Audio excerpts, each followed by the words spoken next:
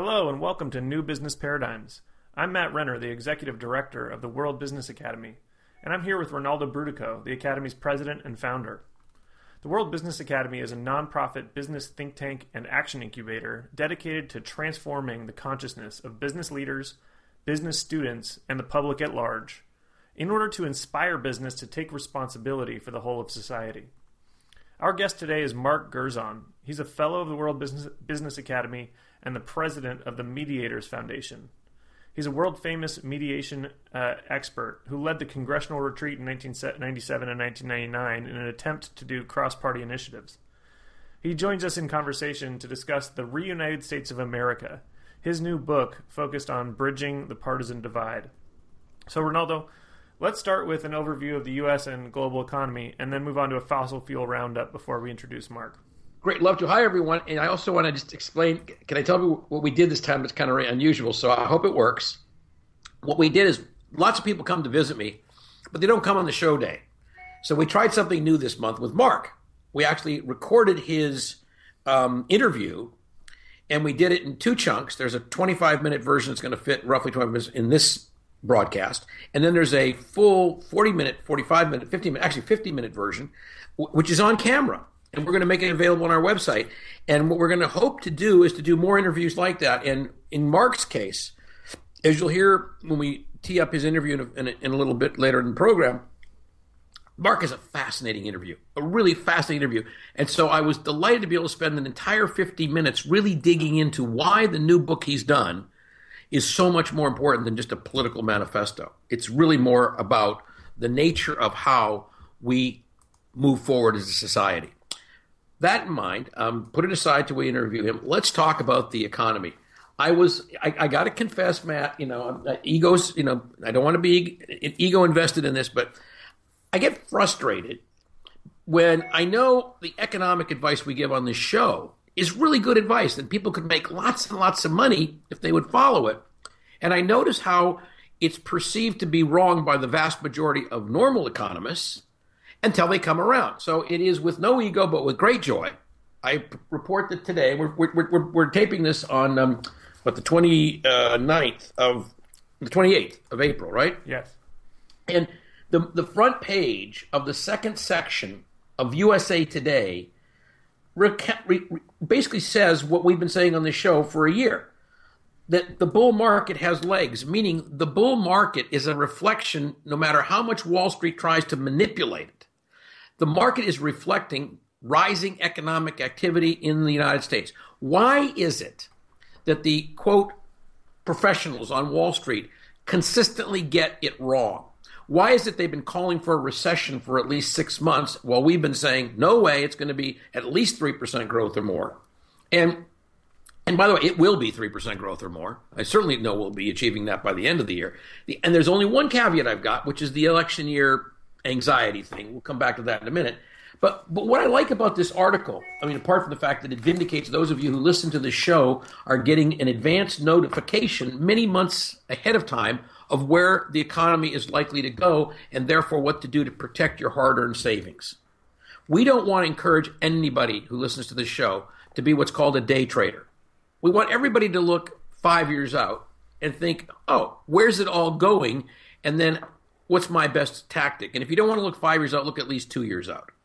So what the front page of the USA Today is saying is the reason that the bull market now 2,607 days old, meaning 200,607 days of roughly uptick, the reason it still has room to go is because the U.S. economy is outperforming all the Cassandras who've been saying we're headed for a recession, and they're coming around and realizing, oh yeah, I guess we're not. Why are we not headed for recession? Okay. Well, this ties into the fact that 73% of the U.S. economy is still around consumer spending. Low gas prices, as we've been reporting on this show for many, many months, continues to feed the economic well-being of the lowest income people in America. In addition, 16 jurisdictions have now raised the minimum wage. More are on the way. On the Democratic side of the campaign season, the only difference between Hillary Clinton and Bernie is that Bernie's saying let's take the $7.25 wage up to $15 immediately, And Hillary's saying, let's take it to 12 and index it so it goes higher automatically in the future. Either way, you're talking about going from, in effect, $15,000 a year at 7.25 to as high as 24, 25, or 31, 32,000. So to summarize, what you're saying is that not only have the skeptics of the bull market been wrong, and they have a track record of that, but you actually think it's going to continue, and it's going to get stronger potentially into the next year. Well, I think it's certainly not going to get any weaker. I would say that again, we're not partisan here, we just call them as we see them, but if the Democrats hold the White House, which seems highly likely to me, and if they also pick up the Senate, which also seems to me to be likely, I think you're going to see some infrastructure spending, because I see the Republicans getting ready to do that. I see other things that are going to happen for spending that are going to force the Republican hands. For example, fighting the Zika virus. There's going to be a $1.5 billion bill roughly coming out of the Republican Senate side of the Senate, and then I think the House is going to have to go for it. Can you imagine the House Republicans refusing to fund fighting Zika and then having babies with malformations show up, and the Democrats pointing to that between now and November? I mean, it's political suicide. I can't possibly be right. So you'll see $1.5 billion go out there. You'll see, the highway bill that came through last year, which was a very meager bill, nowhere near enough for what we need, but it went through. I believe that Paul Ryan is pragmatic enough, and he's young enough to want to be president ultimately, that he will make common cause with the Democrats on those things which clearly are going to benefit the Republican brand. That would include infrastructure spending. That would include probably some fine-tuning of the tax code.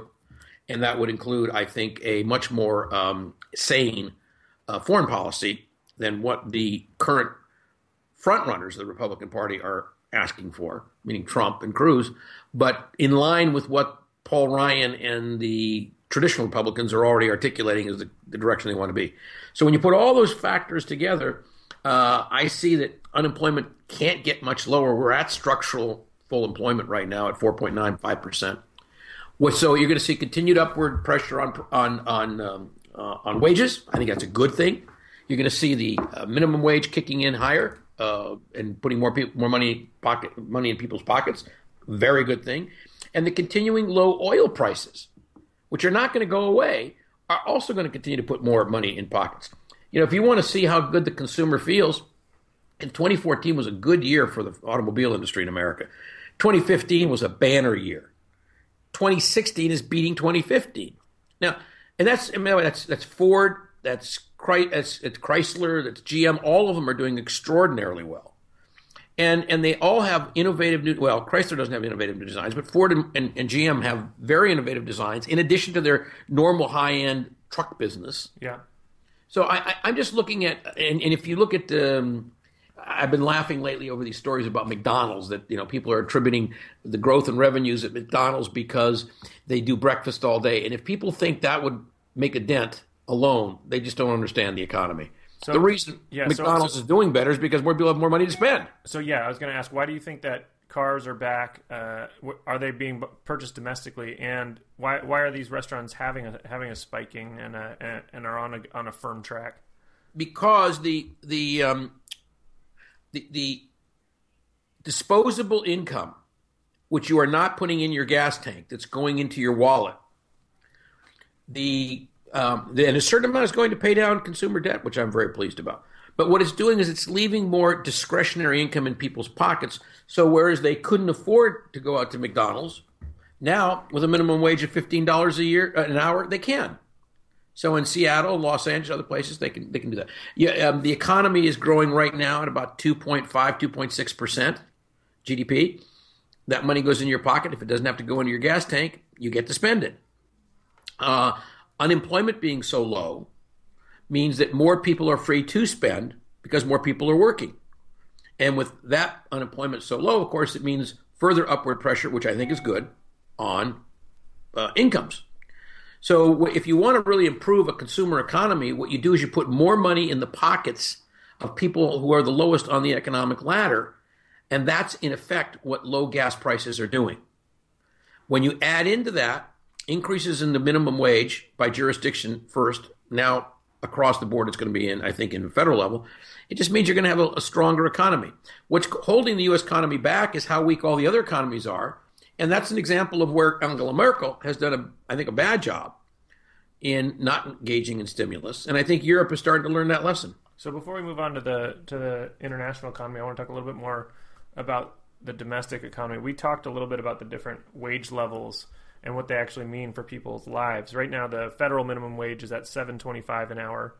A lot of states have slightly higher minimum wages, and some states just recently passed $15 minimum wages that will kick in eventually. But at $7.25, that's $15,000 a year, which is an unsustainable wage for anyone who's trying to support a family.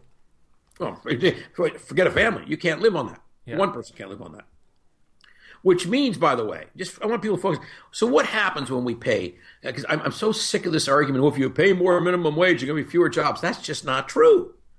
That's never been true. And I defy anybody to point to a city, Seattle, San Francisco, Los Angeles, who have $15 minimum wages, all three of whom have gone up substantially economically since they got to $15. Because the simple reason there's more money being spent in the trade area. But I'm so tired of this argument. Oh, we can't afford to pay more because jobs will go away. That is baloney. And one of the ways you can test that is you look at you say, wait a second. If I can't live on $7.25 an hour, which I can't, how do I survive? Well, I go without insurance. Who picks up my medical when I have a problem? The emergency room. Who pays for that? You and me. So in other words, if you go down all the different things that are essentials in society, who pays for food stamps? You and me. Who pays for the CHIP program? You and me. So if we don't pay a living wage to the people who are actually working 40 hours a week, which, by the way, I think is ethically and morally wrong and should be illegal. It should not be legal in America today that you can work 40 hours a week and be below the poverty line. That, to me, is unacceptable on any level. So when you look at the numbers, it says, oh, gosh, I get it. When you pay somebody a minimum wage, $15 an hour, let's say, or $12.50 if you're a Hillary supporter, what happens is that person can then afford to go off of food stamps, saving me money. So what's really happening with the minimum wage is it's forcing companies that have been way too greedy with their employees to they've been forcing us to subsidize their low-paid employees. That's what Walmart's been doing. We've been subsidizing Walmart employees because no Walmart employee can live on the Walmart salary if they're the blue-coated people on the floor. Right. What we're doing now is we're saying, wait a minute, Walmart, you're making a big profit. You can afford to pay $15 or $12.50 an hour, 15 in those cities where they've already adopted it, and in those states where they've adopted it. You can afford to pay that, and it takes that much burden off of us, the taxpayers, freeing up more money for police, firemen, and et cetera. So it's so logical. It's only massive amounts of greed that keep that in place. Yeah. Let me give you one statistic, Matt. And I hope if our listeners only remember this one statistic. 66 people in America own as much as the entire bottom 50% of the population. Meaning, of a population of 350 million people, 175 million people together own less than 66 people at the top. That's a classic definition of an aristocracy. And America doesn't do well as an aristocracy. That's why it was formed as a republic 200 years ago and is the noble political experiment that it is. So moving on now to the international stage, Ronaldo, it looks like international politics are very, very confusing and a little bit up in the air at the moment. What are you seeing in terms of leadership or lack thereof? Well, first of all, I'm extremely impressed with, as is everybody, I think, with the Italian Prime Minister Renzi. In an interview he did recently, I'm trying to remember who was interviewing him. I forget now who the interviewer was. But Renzi said, it was Fareed Zakaria, wasn't it? It was Fareed Zakaria. Thank you very much. And Renzi said, we have a duty, a responsibility to deal with the plight of these immigration, these migrants, these refugees, and they are refugees. And Zakaria said, but doesn't that cost you politically? And he said, well, but it doesn't matter. It's what I have to do to maintain my dignity. And what he meant by that was his personal integrity. And so if it costs me political mileage to sell the truth, which is we must help this crisis. And he has a long-term plan, which several international leaders are talking about, which is to build safe zones inside of Syria and Iraq, where the immigrants could go. I've long believed in that policy. The administration, Obama, I disagree with him on this, has been against that because they're afraid of re-engaging large ground troops on the ground. I think that they're going to be forced to create these, if you will, enclaves. They're going to be forced to do it, and I'm hoping that they do it with a lot of European allies who I think also see that it's the only way out to stop this massive migration. It's also going to be a prototype, Matt, for what's going to get worse and worse in climate change, because we're going to have to deal with that as well. So how does the world take care of the literally tens of millions currently, soon to be hundreds of millions of people who are adversely affected? So I'm very proud of what Renzi's doing. I'm also very proud of what Angela Merkel. I don't agree with her economics, but I do agree with the fact that she said if it weren't for people in the Marshall Plan taking us as refugees, we wouldn't be here today in Germany. And she went on to include the way the world supported the reunification of Germany when the East German government was completely bankrupt. By the way, Angela Merkel was in East German the whole time. And it wasn't until the reunification of Germany that Angela Merkel was even allowed to run politically. So she understands the stakes. I think they all do in Europe. I also think that they all are, well, I know for a fact that Obama's credibility with all of our allies is extremely high. They all understand he's a very smart guy. He's very insightful. They like him a lot over there, way more than they do here in the U.S., although I note that his U.S. Approval ratings are up also right now. So I think that they're doing a great job. The problem they've got, I mean, there's two massive problems they're dealing with. One, the migration or immigration problem or the refugee problem, which is only going to get much worse over time. We can come back to that if you want. But can you imagine having 1 million people land on your shores? I'll tell you one story, though. The crown jewel of countries dealing with the refugee crisis is Lebanon, of all places. A country of 4 million people, and they've taken in 2 million refugees.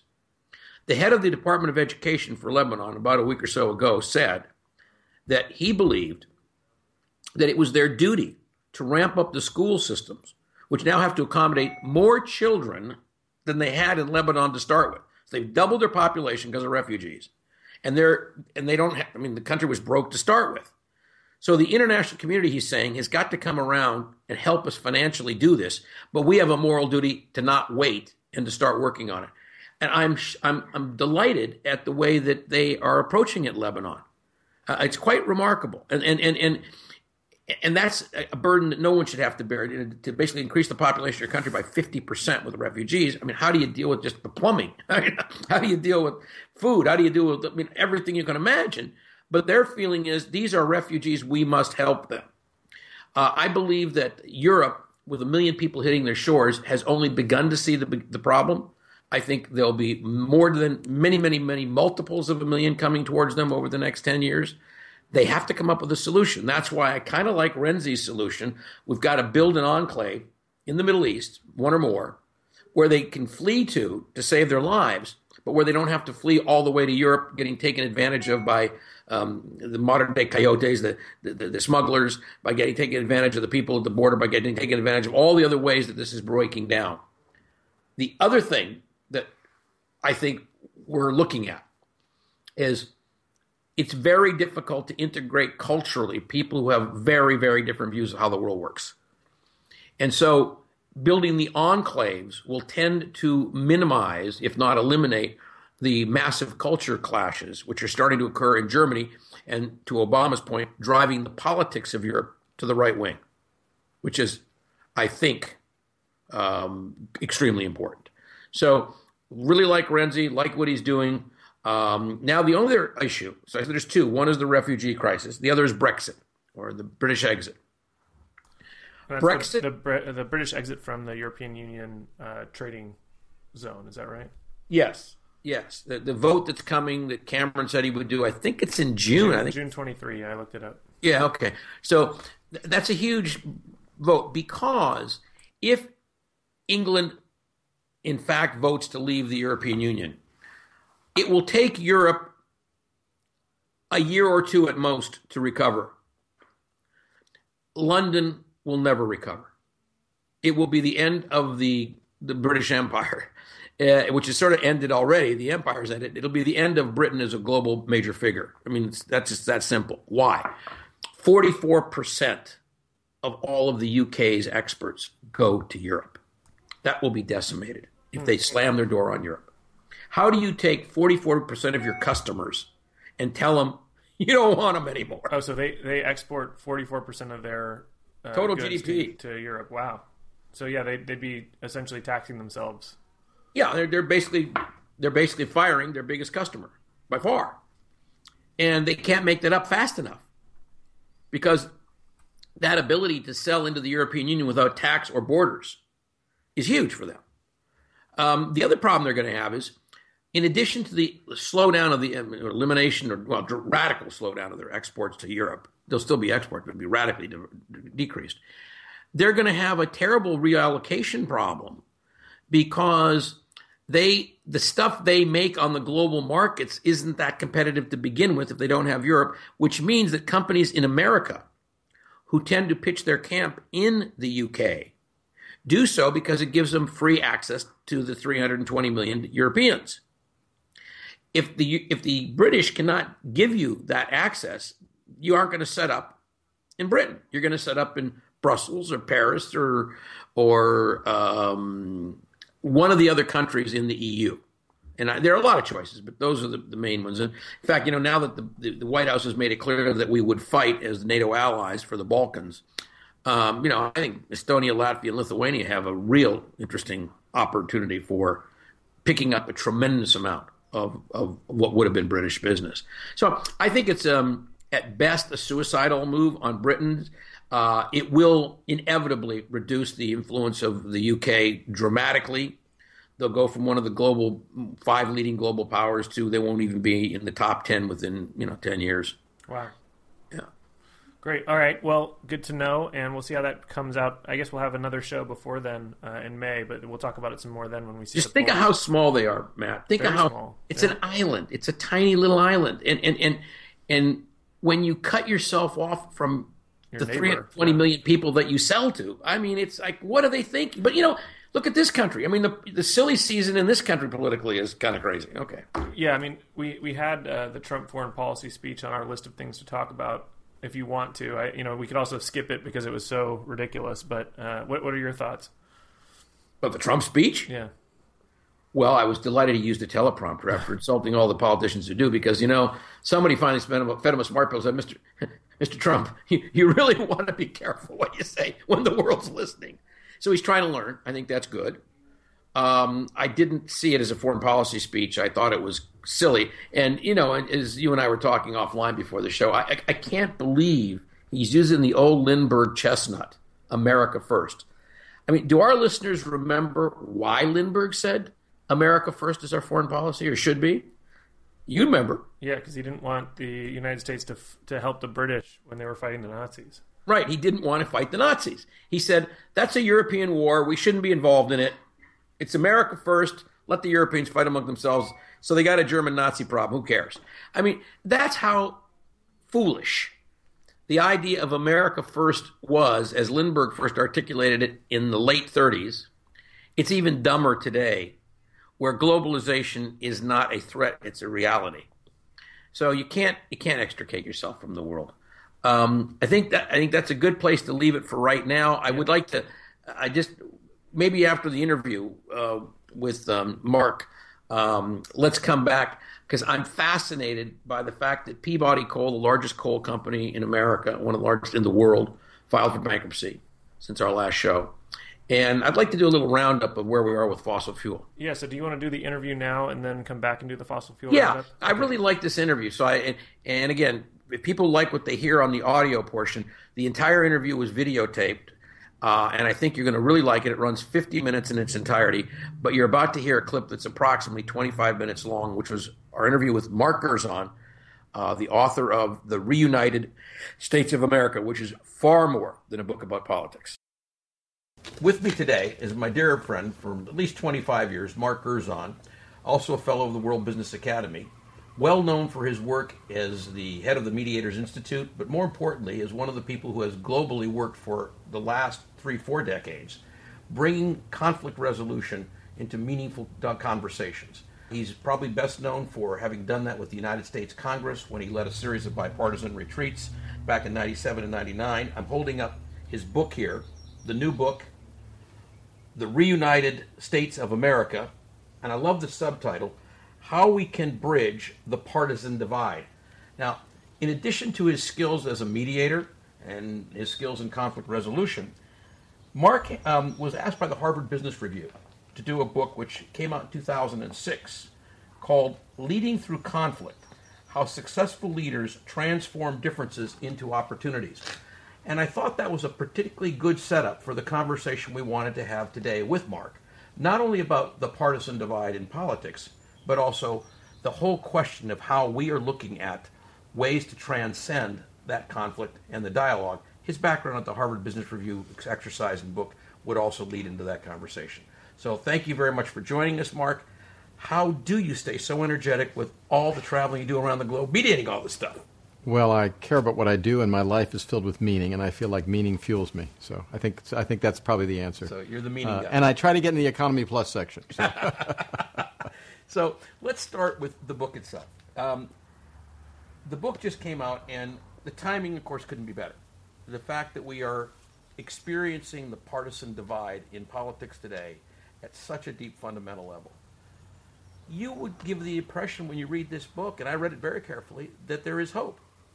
I think there's hope because I know the people who are bridging the partisan divide, and they don't get covered by the media. They don't have much money, but they're doing incredible work. And they're doing incredible work with Congress. They're doing incredible work with state legislatures. They're doing incredible work in cities and in municipal government, and they're doing incredible work on the village level and the city level, and you name it. But we don't hear about them because we're so trapped in the left-right story. We need a new narrative that highlights these new heroes. But how do those heroes make it to the fore, given that they are dealing with what some would honestly call a toxic political environment today? Well, they are not coming to the fore, which is why I'm writing the book, and which is why I think citizens need to stand up and say, we're Americans first, not Democrats or Republicans first, and we want leaders who are too. And I think that's where citizens come in, that most citizens are not rigid conservatives or rigid liberals. The parties might be, but the people aren't. So it's actually the people versus the parties. And it says right in the Constitution, rights not reserved to the federal government are reserved for the states and the people. Right. Not to the parties, the states and the people. So that's where we come in. Well, actually, and I'm glad you brought up parties, because many people don't realize that the Republican Party has only been here since 1860. So it's long after the Revolution. Right. And the party that was here that's now gone, called the Whigs, disappeared. Do you think that one of the ways we might get through the partisan divide is if one or more of the parties either splits or, frankly, disappears? What do you think? I definitely think we need a revolution in the party structure, because what's happened is that the parties have taken over things that the Founding Fathers never intended parties to do. Who runs, for example, the Presidential Debate Commission? The Democratic and Republican parties. Who runs the Federal Election Commission, which sounds like it's a government institution? The Democrats and Republicans. Who decides how independents get on the ballot or don't get on the ballot? Democrats and Republicans. So they have started to commandeer power that doesn't belong to the parties. And it's particularly toxic now because money has gravitated to the far right and the far left. Most people who put in most of the money in political campaigns are ideologues on the left and right. And the kind of what I call the problem-solving center, the people who say, I just want our schools to get better, or I just want that problem to get fixed, or I want to make sure that if my son or daughter is sent to war, that it's, we don't change our minds about the war in a couple of years. Those problem solvers, they've got no resources and they've got no media coverage. So we have a topsy-turvy political system now where all the energy and power is on the extremes, and the middle has been rendered bankrupt. How do you break the system open or encourage it to let fresh air through? What do you do? Most of the innovation happens when citizens say, we want change. I worked with Congress in 97 and 99. I was very excited at the time, Ronaldo, that I had more than half the Congress off for a retreat for 3 days. New set of ground rules, deep work, powerful work. I thought, this is a positive sign. There's going to be significant change in Congress. And what happened was that there was significant personal change, But when they went back to Capitol Hill, they went back to business as usual, and the party bosses wouldn't let them change anything. So I learned the lesson then, which a lot of people haven't learned, is that Congress is not going to change itself. Politics is not going to change itself. It has to come from the outside. And in our conversation, I'd love to explore bottom up from the people, coming from the business community, coming from the military, possibly coming from nature, and nature telling us we've got to change. But we're going to have to get those outside energies coming into politics and changing politics, because politicians aren't going to change themselves. In front of us, this example of Bernie Sanders. So it's quite phenomenal to almost every observer, the amount of money he's raised at $27 at a time, basically outraising the formal Democratic Party structure significantly. And yet it appears that Hillary will be the nominee post New York. So what do you think is the message that someone who spent $27 with Bernie, who tried to bring money in from outside, tried to bring influence, and is now discouraged and saying, oh, you see, it doesn't matter? Right. Well, I think there's going to be discouragement on the left, and I think there's going to be discouragement on the right. I also think there's going to be discouragement in the center, because let's say you're a Hillary fan and Hillary gets elected. What's going to happen on the day after? She's going to be impotent. She's going to be totally hamstrung by a paralyzed political system. So even Hillary supporters, and what I say to most Republicans, I say, after 8 years of George Bush, how did you feel? Were you happy? And then I say to Democrats, after 8 years of Obama, were you happy? Did you get what you wanted? And consistently people will say, well, no, I didn't. So I think we're waking up to the fact that there's a deeper problem. There's a deeper cause underneath these effects. And I think the deeper issue is we have to start looking at relationship. There is a relationship between the Democratic and Republican parties, between the left and the right. We have to care about the quality of the relationship, not just whether our guy or gal wins. That our guy or gal winning thing is getting pretty old. I've watched my guy win or my guy lose, and what I notice is things are getting worse regardless. The debt is increasing regardless. We're in endless wars regardless. Education is suffering regardless. The economy is getting whipsawed regardless. So we need some deeper look at what's wrong, and that's what I tried to do in the Reunited States of America, and look at what are those deeper forces that we have to start grappling with as citizens, and not stand back and say, oh, my guy won, everything's going to be fine. No, but the challenge is, how do you get people to have the power when clearly they don't right now? Right. I don't know if you think so, but I suspect you could see violence in Cleveland. Mm-hmm. Certainly if Trump is not the nominee. Mm-hmm. If Trump is the nominee, you'll see another kind of violence. Another kind of violence. I think you will see a coronation in Philadelphia. Mm-hmm. But even when those are both over, the people on the floor of the convention in Philadelphia who are celebrating Hillary's victory and the people who are gnashing their teeth, the Cruz people, right. They're going to feel as impotent the next day as Hillary will the first day in office, right. In your example. How do people, one person, how do we do something that changes this dynamic? Well, I'm really glad you mentioned the two conventions, because I think they're a symptom of the problem. We have one convention that celebrates what I call narrative number one, which is, I'm a conservative, elect me, I'll fix it. We have a second convention that says, the second narrative, which is, I'm a liberal, elect me, I'll fix it.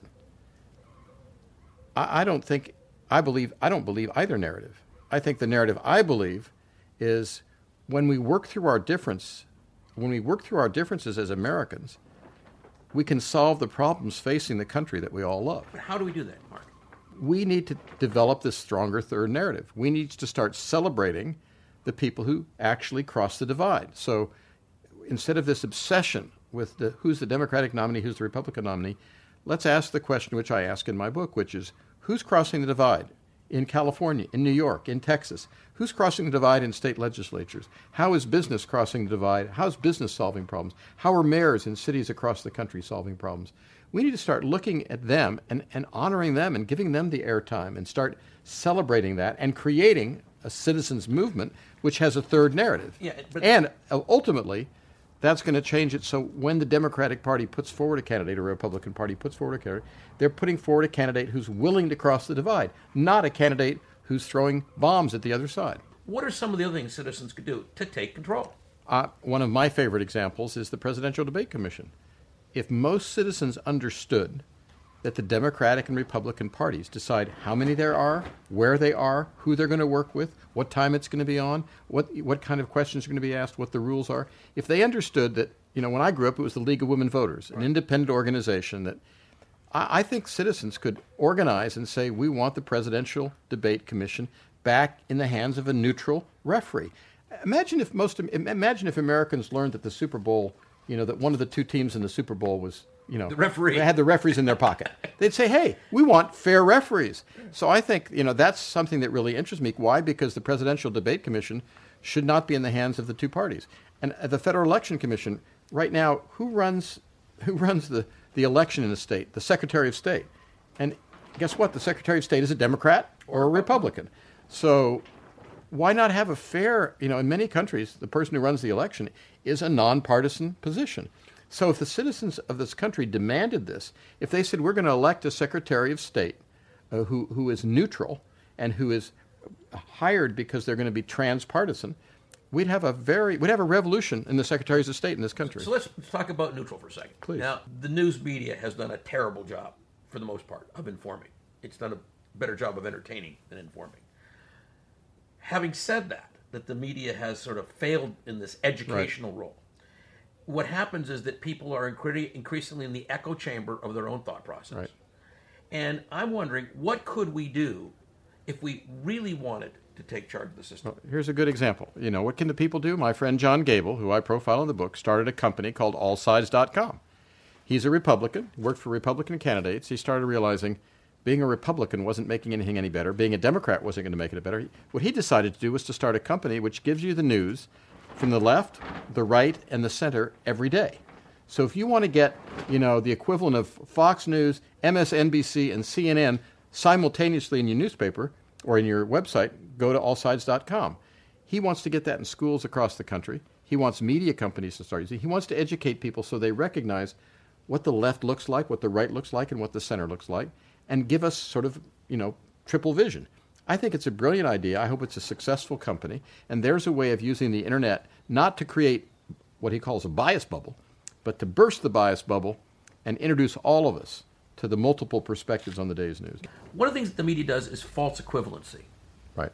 They take, this is what this crazy Yahoo on the left says, this is what a crazy Yahoo on the right says, so the middle must be somewhere in between, which isn't actually accurate. Right. I have this expression I use with people who tell me that they don't believe in climate change.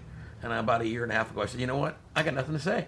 Nothing I can say. And if you believe in the flat earth theory, I also have nothing to say. It's round, it's not flat. Climate change is real. So if you think the point of agreement is maybe climate change is real, maybe it's not, that's a false equivalency. Without good information from our media, how do we avoid false equivalency when we evaluate our politicians? Well, that's another change that can happen, is that I'm offended by the notion. I was just in San Diego, and the head of the PBS station said, we do our job, unlike those commercial networks, because we have somebody from the left and the right on our show, whereas they just have somebody from the left or somebody from the right. We have both. And I said to him, you have both. Is that the solution? I said, you're still giving people, hammering year after year, here's the left position, here's the right position, here's the left position, here's the right position. It's like, where's the solution? Right. How's that going to get us closer to a solution if you keep hammering left and right? So the media can play a role in that, education can play a role in that, and I think the citizens can play a role in that, because I think if citizens pressured politicians, we want you to solve the problem of guns. That I often say, if you want your kids to be safer at school tomorrow, the left position on guns and the right position on guns isn't going to make them safer. Because the left basically is get rid of all the guns. That's not going to make them safer. Some crazy person who can come and kill your kids at school.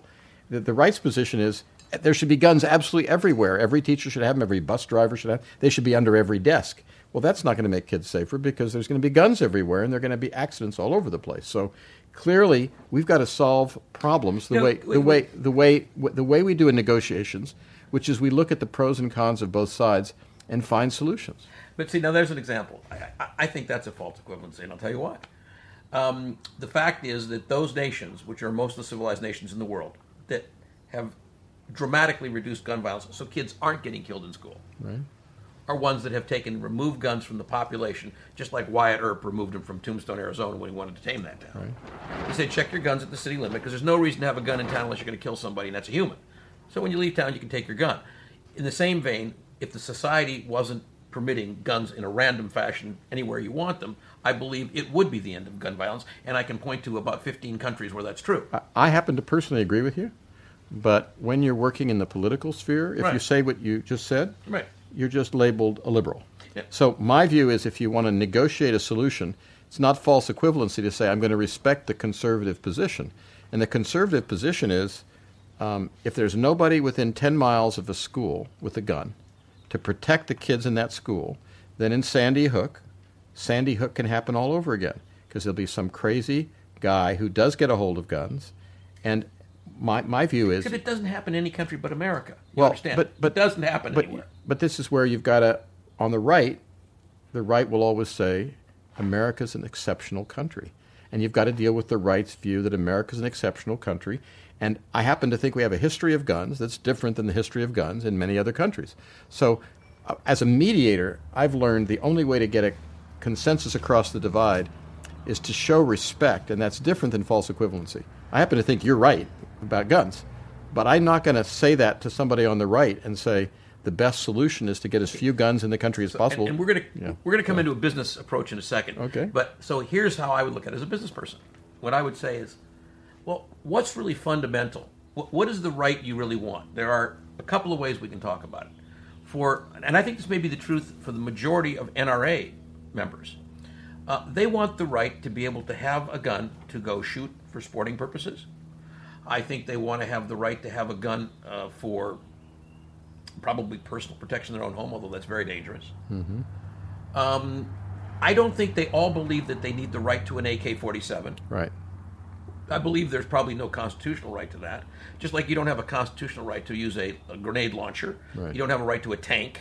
You don't have a right to shoulder-fired missiles. Right. Because so not all weapons are acceptable in a civilian society, even if you accept the Second Amendment was written for muskets, let's remember, Well, right? it was written for muskets, and it wasn't even written for citizens. It was written for the militia. Right. So I think history will conclude in not too much in the distant future that the interpretation recently given to the Second Amendment, very recently given, that it gives you the unrestricted right to guns is absolutely an error. The people in their militia shall be safe to have. And as you know, the militia building at Williamsburg, Virginia, which is what they had in mind when they wrote the Constitution, is literally a brick building where the muskets were held so that guys could go out and till in the fields, and if the bell rang, they would run to the militia, get their weapons, and defend their town. Right. That's what the militia was. So to me, and this is why I'm raising the question, I find it a difficult thing to go as far as saying, well, the position on the right is guns everywhere, guns all the time. Position on the left is no guns ever. No, I think the position, what I would call a progressive position, but is neither left or right, is guns in a way that are appropriate for the density of society we have, which would mean background checks. Most people agree. It would mean probably restrictions on bringing them to church and school. And if there are enough civilians who believe in their police departments, they will trust that the police is who should be protecting Sandy Hook. And if guns are not available on a mail-order basis to any crazy person who belongs in an asylum, the police probably will be able to do their duty as they do in every other country, every other industrial country. Personally, I agree with you. But why isn't that the trade-off? Guns for appropriate uses versus guns everywhere, as opposed to the one you struck, which is guns everywhere, guns nowhere. I was telling you that those extreme positions are going to make kids at a school safer. That's what I was saying. I wasn't saying they were equal. I was saying they're not going to make kids safer. You did a beautiful summary of what I would call the progressive position. The question is, how do you get people who fundamentally disagree with you to start to listen to you? And I'm telling you, as a mediator, you don't get them to listen to you by ramming that point of view down their throats. You get them to listen to you by saying to them, you've got a good point. You've got a good point. Let's take your point seriously. But at the extreme, it's not going to make your kids safer. In other words, what I found is that, and this is why problem solving is so fundamental to my book, you've got to say to them, what if you had kids in school together? How would you make that school safer? You've got to make it concrete. Because in the abstract, you're not going to change a conservative's mind. Nothing on this program, nothing on this, what we say, is going to change a conservative's mind. What will change a conservative's mind if you say, do you want your children to be safer at school tomorrow? If so, you're going to have to work with those liberal parents who have a different point of view. So let's get together as a community and work this through. That's the hard work of relationship that I'm writing about in the book. And Americans, more and more, in this sort of fast food, fast information, fast-paced society, click, click, click on our phones, we don't want to do the hard work of relationship. Somebody disagrees with us? Hell with you. Well, we're going to have to start doing that work because we're neighbors. Well, and the reason I asked you the question, why I was pushing it so hard, is I think there's a frustration. I certainly think this is true of progressives. I don't think the frustration is as strong on the right. And I try to ban the words right and left from my lexicon. I don't use them. And I don't use any more liberal and conservative because they're devoid of meaning.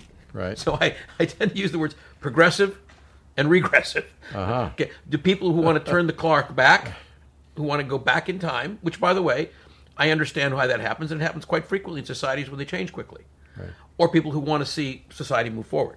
Now, the reason I'm asking this so vigorously is because most of the people who will listen to the show or watch it are frustrated because they don't know how to have that conversation, and they don't go to the place where you do to open it up. Right. And I'm wondering how they can do that. And you do it because you're a professional. You instantly go to that place.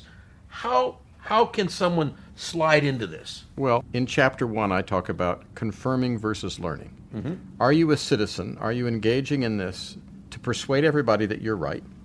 Is that what being a citizen means? This is what I think about guns. This is what I think about the economy. This is what I think about Hillary Clinton or Donald Trump. This is what I think and I'm right. Or are you engaging as a citizen to meet your neighbors and work with your neighbors and learn what the best solution is? Jefferson said we needed to reinvent democracy every 19 years. Yeah. So Jefferson thought this was a nation of learners. And personally, Ronaldo, I think we have to be a nation of learners because the Founding Fathers had very little to say about nuclear weapons. The Founding Fathers had very little to say about sexual contraceptives. The Founding Fathers had very little to say about ISIS, international terrorism. They had very little to say about climate change because they didn't think we had any impact on climate change. They had very little to say about corporations because there were no American corporations. So we can't go back and say, let's do whatever the Constitution says, because 90% of the issues we're dealing with, we have to be learners. So for me, one of the fundamental starting points is when I'm with a group of people who differ on an issue, I say, why are you here today? Are you here to confirm what you already know? Or are you here to learn something about what your neighbors think and find a solution? And I get them to buy into learning as principle number one. And principle number two is, okay, we're here to learn. Well, that person disagrees with you, and you disagree with them. So are you interested in a relationship with this person, or are you just interested in clobbering them over the head? Well, if you're interested in a relationship because you're neighbors, then now we've established you're a learner, and you're interested in a relationship. And then finally, third, if you're going to learn and if you're going to be in a relationship, what's the incentive? The incentive is there's a problem there. You want the school to be safer for your kids. You want there to be more jobs. You want to stop ISIS. Whatever the problem is, you want progress. You want a solution. So to me, that's the building block for my work is learning, relationship, and problem solving. How could I convert what I know that works in business to what could work in politics? Right. Without getting so frustrated, I just throw up my hands and say, what the heck? And what I know works in business is I've done deals all my life with really conservative Republicans and really liberal Democrats. And the reason we're in the room is because we're trying to get to yes. Right. There's a deal to be done. Right. And so even when somebody says something that's like would otherwise put you off, you let it go because it gets in the way of the place you want to reach, right, which is that place where we both right agree. And business does have the principle, basically, that it's got to work for both of us or we're not going to get the deal done. Right. How do I translate that, which is it's a different target. So we got a deal we want to do, so we got to get along, so let's find that way to yes, which is what you're talking right about. How can I do that in politics where it seems so partisan? This divide seems right so large. Well, I think the only way to do it is to listen to what you just said, because I think the solution is embedded in what you just said. You said, we've got to get a deal done that works for both of us. Well, you've got to get a deal done. What's the equivalent in politics? To me, that's what I mean by problem solving. There's a bridge which is falling down. Mm-hmm. There's a school system which isn't educating kids. There's a military policy that's not defeating an enemy.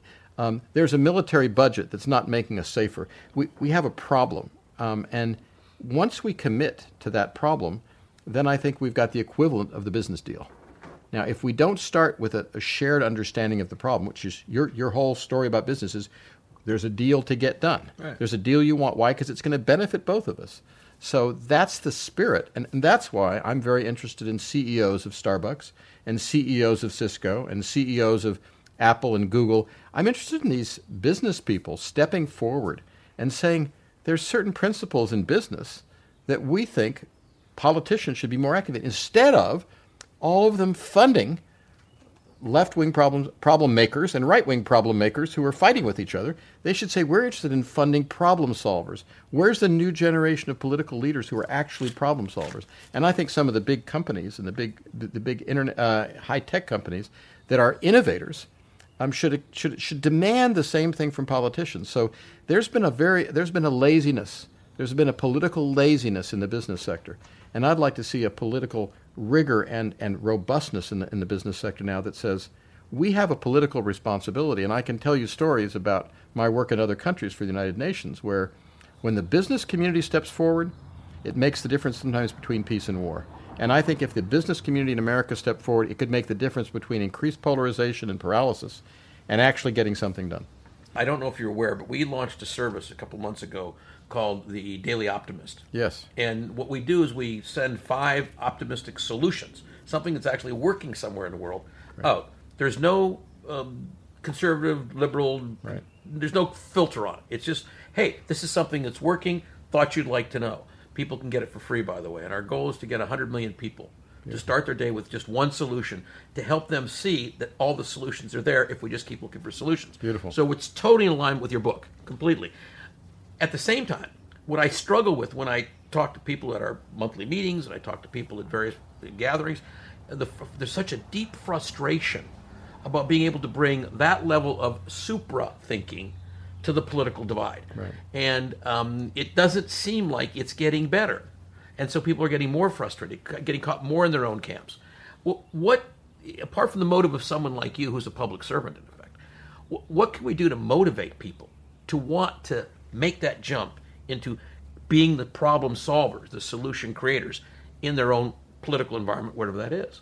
Well, there's 2 answers to that. On a citizen level, the incentive is you want to have a better community that you want to live in with you and your family. That's on the citizen level. So when the subtitle of my book says how we can bridge the partisan divide, I meant we the people. We. Now, if you're asking that question, there's a whole set of solutions.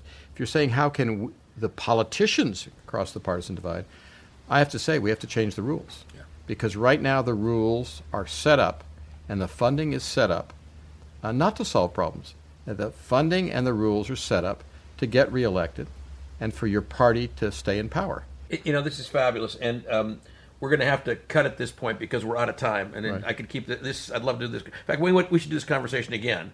And for those who are listening, we will have a videotape of this that goes longer. It'll be the full length of the interview. But for now, I'm going to leave it with this thought. We have been saying on this show for 4 or 5 years now, the only solution is what we bring to it. And our show is about trying to activate people so they become self-actualized and recognize if you want it to be different, it's us. Right. In fact, we often say, if not us, who? If not now, when? Thank you. Thank you. Wasn't that spectacular? I got to say, Matt, one of the joys for me personally in all the years since 1986 that I've been doing the World Business Academy, one of the great joys, and candidly a distinct honor, is to have fellows like Mark Gerzon, who for many, many years, is one of his principal supporters has always been the Rockefeller Foundation. He's a guy who travels at the highest levels internationally, of mediators and whatnot. And his political outreach is extraordinary. And he has such an incredible commitment to bringing all of us to yes. He's a good friend of William Ury, who's the most famous mediator probably. And whenever I get to hang around with people like this, it really inspires me.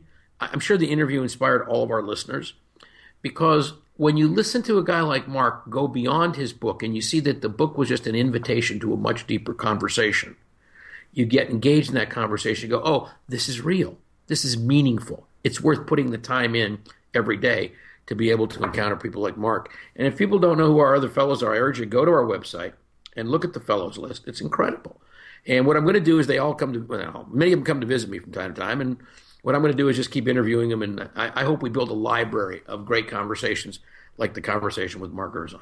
Great. Yeah, thank you, Ronaldo. And let's shift now quickly to talk about the fossil fuel industry specifically and do a little roundup of what's going on, because it continues to shift in ways that you have predicted and in ways that are good for the planet.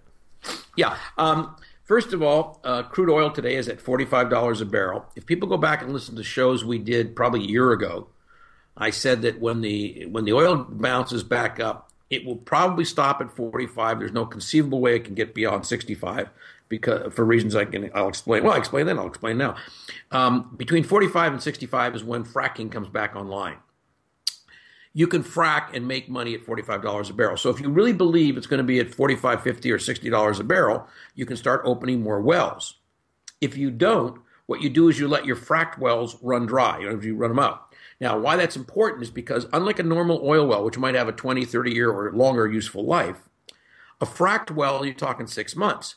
So we've been closing down fracked wells. We're not drilling new ones. And so the old ones are no longer putting out as much oil as they were.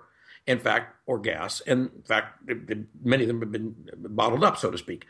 So what's happening is there is less fracked oil on the marketplace today, but still more oil globally than the world is burning. So what I'd like to just stop and pay attention to is if the price of oil goes much above 45, more oil will come on the market and it'll be even more supply. And right now the supply is larger than the demand, which is why it's at $45 in the first place. When you look at that phenomenon, you go, okay, there may be temporary blips. I'll give you an example of one that I think that could happen. There's over 20 refineries, major refineries on the Gulf Coast. One or more of them is going to get hit sooner or later by another, either a tremendous storm surge or a tornado or a hurricane. Something's going to take out one of those because the Gulf of Mexico is just very warm water. And when cold air comes from the north, it's going to clash over Texas, and you're going to see a problem in Houston, just like we did last week, where basically Houston just got 3 days of rain, and Houston was a complete lake. And it's going to get worse than that for the refineries. Well, even if you lose a refinery, or two, or three, all that is a temporary blip. It might drive oil prices up for a few months, certainly not a year. So there is no upward push that I can see for the oil industry. Many people thought that Chinese growing at 5 to 6% a year, which they are, or more, India growing at 7% or more per year, would keep the coal and oil markets going. And that just isn't true. Both China and India have been pushing very hard to get off of fossil fuel. In fact, China in 2015 burned less coal than it did in 2014, as far as I can recall. And I think in 2016 it'll be less than 2015. Why? Because China's not stupid. China's making money hand over fist building windmills and photovoltaic solar cells. And they acknowledge that climate change is real. And they know that climate change is real. And they got a huge pollution problem. So when you put all that together, China's not going back on oil addiction. They're not going. Somebody's not going to spin them into believing they should use more oil or more coal. Same with Modi in India. So what's confusing the American public? Here Peabody Coal files for bankruptcy. Exxon. And I am so happy about this, I can barely stand it. Exxon's bond rating was downgraded for the first time. Now, Exxon made plenty of money, tons and tons, billions and billions of dollars. But their bond rating finally dropped. And why that is good is because anyone who thinks that that's a temporary reduction in the statement of the overall solvency of Exxon is missing the forest for the trees. Exxon is in a unrelenting downward spiral for one simple reason. It still sees itself as an oil company, not an energy company. When oil companies start to see themselves as energy companies and redeploy their capital, which is massive, and their profits, which is massive, into renewable energy, then you'll see Exxon stock start to rise. But the reason they're afraid to is they're afraid that everybody will know what we tell our listeners, which is the oil in the ground isn't worth what they say it is, because they're never going to pump at least half of it. Therefore, there is as much water as oil on their balance sheet. I like that expression. As much water as oil on their balance sheet. Yeah. So the long-term situation is this. Folks, you're not going to be able to figure out the price of Exxon stock on a day-to-day basis. Don't try. 5 years from today, we're going to be consuming a lot less oil and coal than we are today. That's why Peabody went broke. That's why Exxon's bond rating has come down, and that's why it will come down further. I'll give you one more example. We said on this program at least 4 months ago, 3-4 months ago, if not longer, watch for certain of the banks, particularly strong regionals, that had too much in the way of oil loans on their books because they were using the oil as the collateral on the loan. Well, we now know it's not just small regional banks, it's a major regional bank that some would refer to as the smallest national bank, Comerica. Comerica's in deep yogurt. They're publicly known to be for sale right now. They're hoping some larger bank will buy them. And the reason every single analyst has pointed to is they made too many oil loans. So that's not going away. Comerica is not going to become healthy overnight. They're going to have to suffer through enormous write-offs.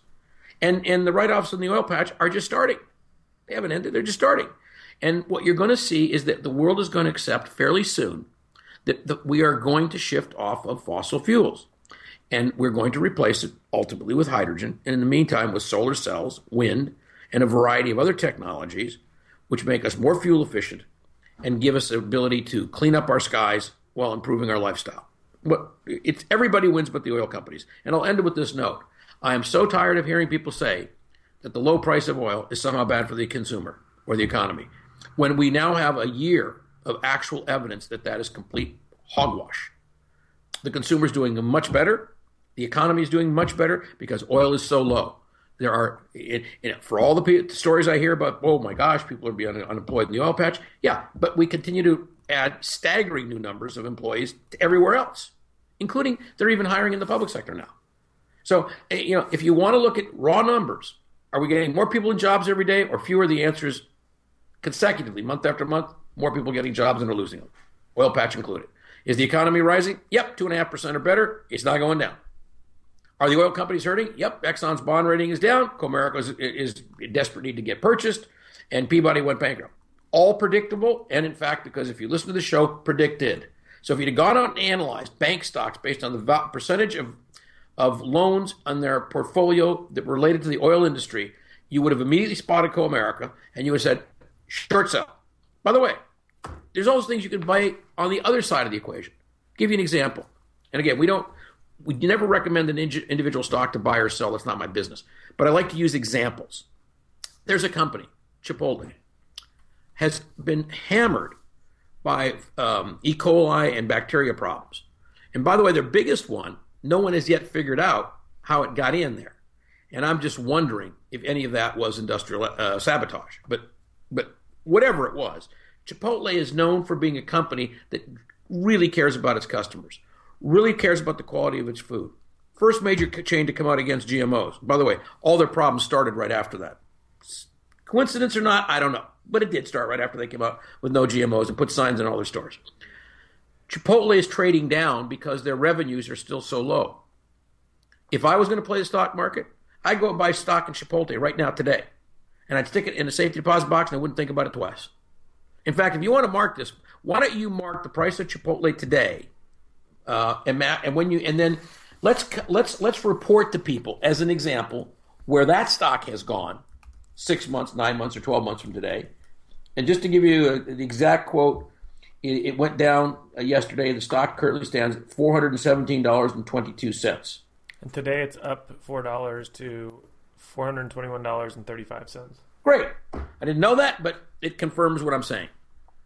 And what the real price should be, I'd have to do an analysis. But what I'm saying is a company with values like Chipotle, who gets hit by something that could be industrial sabotage or could just be incredible bad luck, whatever it is, that company is going to come back and do really, really well over time. Because they understand that when they take care of their customer and they take care of society, customers stay loyal and they come back.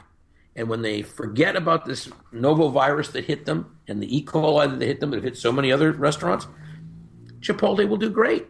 So I see Chipotle 5 years out in better shape than it is today, and I see Exxon in worse shape, and I would love to have that conversation with anybody who believes in the oil patch. Great. Ronaldo, is there any closing comments you want to share with our listeners here before we conclude the show? Well, I guess just this. You can't not comment today on the politics that's going on.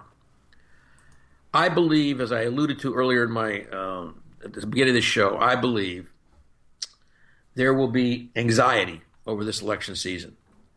I believe that people who want to see Hillary elected will be anxious that maybe somehow the Republicans will get in and the economy will crash. I see people in the Trump voters are so angry and are being so cavalier that it's entirely conceivable that the Democrats would say, oh my God, if the Republicans get in, it's over. In both sides, therefore, there will be anxiety. So even as we are marching towards November, when the vote will happen, even as that's occurring, I'm seeing a real change in consumer confidence that is not in any way has to do with the economy, has to do with their fear about the economy if either a Democrat or Republican gets in. When they're afraid on both sides like that, it's really not a good sign. So what should you watch for to know what's probably going to happen in the economy? Well, first thing I would watch for is Bernie Sanders today began dismantling his campaign. They let go of a huge number of their staffers, which was appropriate because 80% of the primaries are over. But what it's really saying is Bernie's beginning to telegraph, okay, my fight is about issues and the platform. That's how I began. It's less important if I get elected president, he's saying in code, than that the issues I stand for become part of the platform. I believe that when he is out of the race and fully engaged with Hillary, and she leads the equivalent of a Joan of Arc campaign to take the White House, I believe it will start to inspire confidence, the way Bernie has inspired confidence. And, I want to just point out to people, if you take the total votes cast to date, not only did Hillary receive many, many millions more than Bernie, she received huge percentage, larger number of votes, total votes, than Trump. So, yes, Trump is going to be likely the nominee for 1/3 of Americans. How many of that group of people will vote for Trump? Let's assume all third do of the voters, that a third of the voters go for him, or even 40%. I don't see him getting above 50%. And the difference between 40 and 50 is the Senate. So when I look ahead, I see that the silly season will end. Unemployment will continue to be low. The economy will continue to do well. It will do a lot better when we start doing infrastructure spending, which I think will happen after November. It'll do a lot better when people like Paul Ryan demonstrate again, like they did with the highway bill, that they'll permit us to raise $1.5 billion to fight Zika. I think that women are going to be very excited by the candidacy of Hillary Clinton because the last glass ceiling to break through is that one, a female president. I think the fact that she's pledging to have 50% of her cabinet be females is going to inspire women. So with the women's turnout, I'm predicting will be higher than currently is expected. There's going to be a very, very large victory for Hillary Clinton.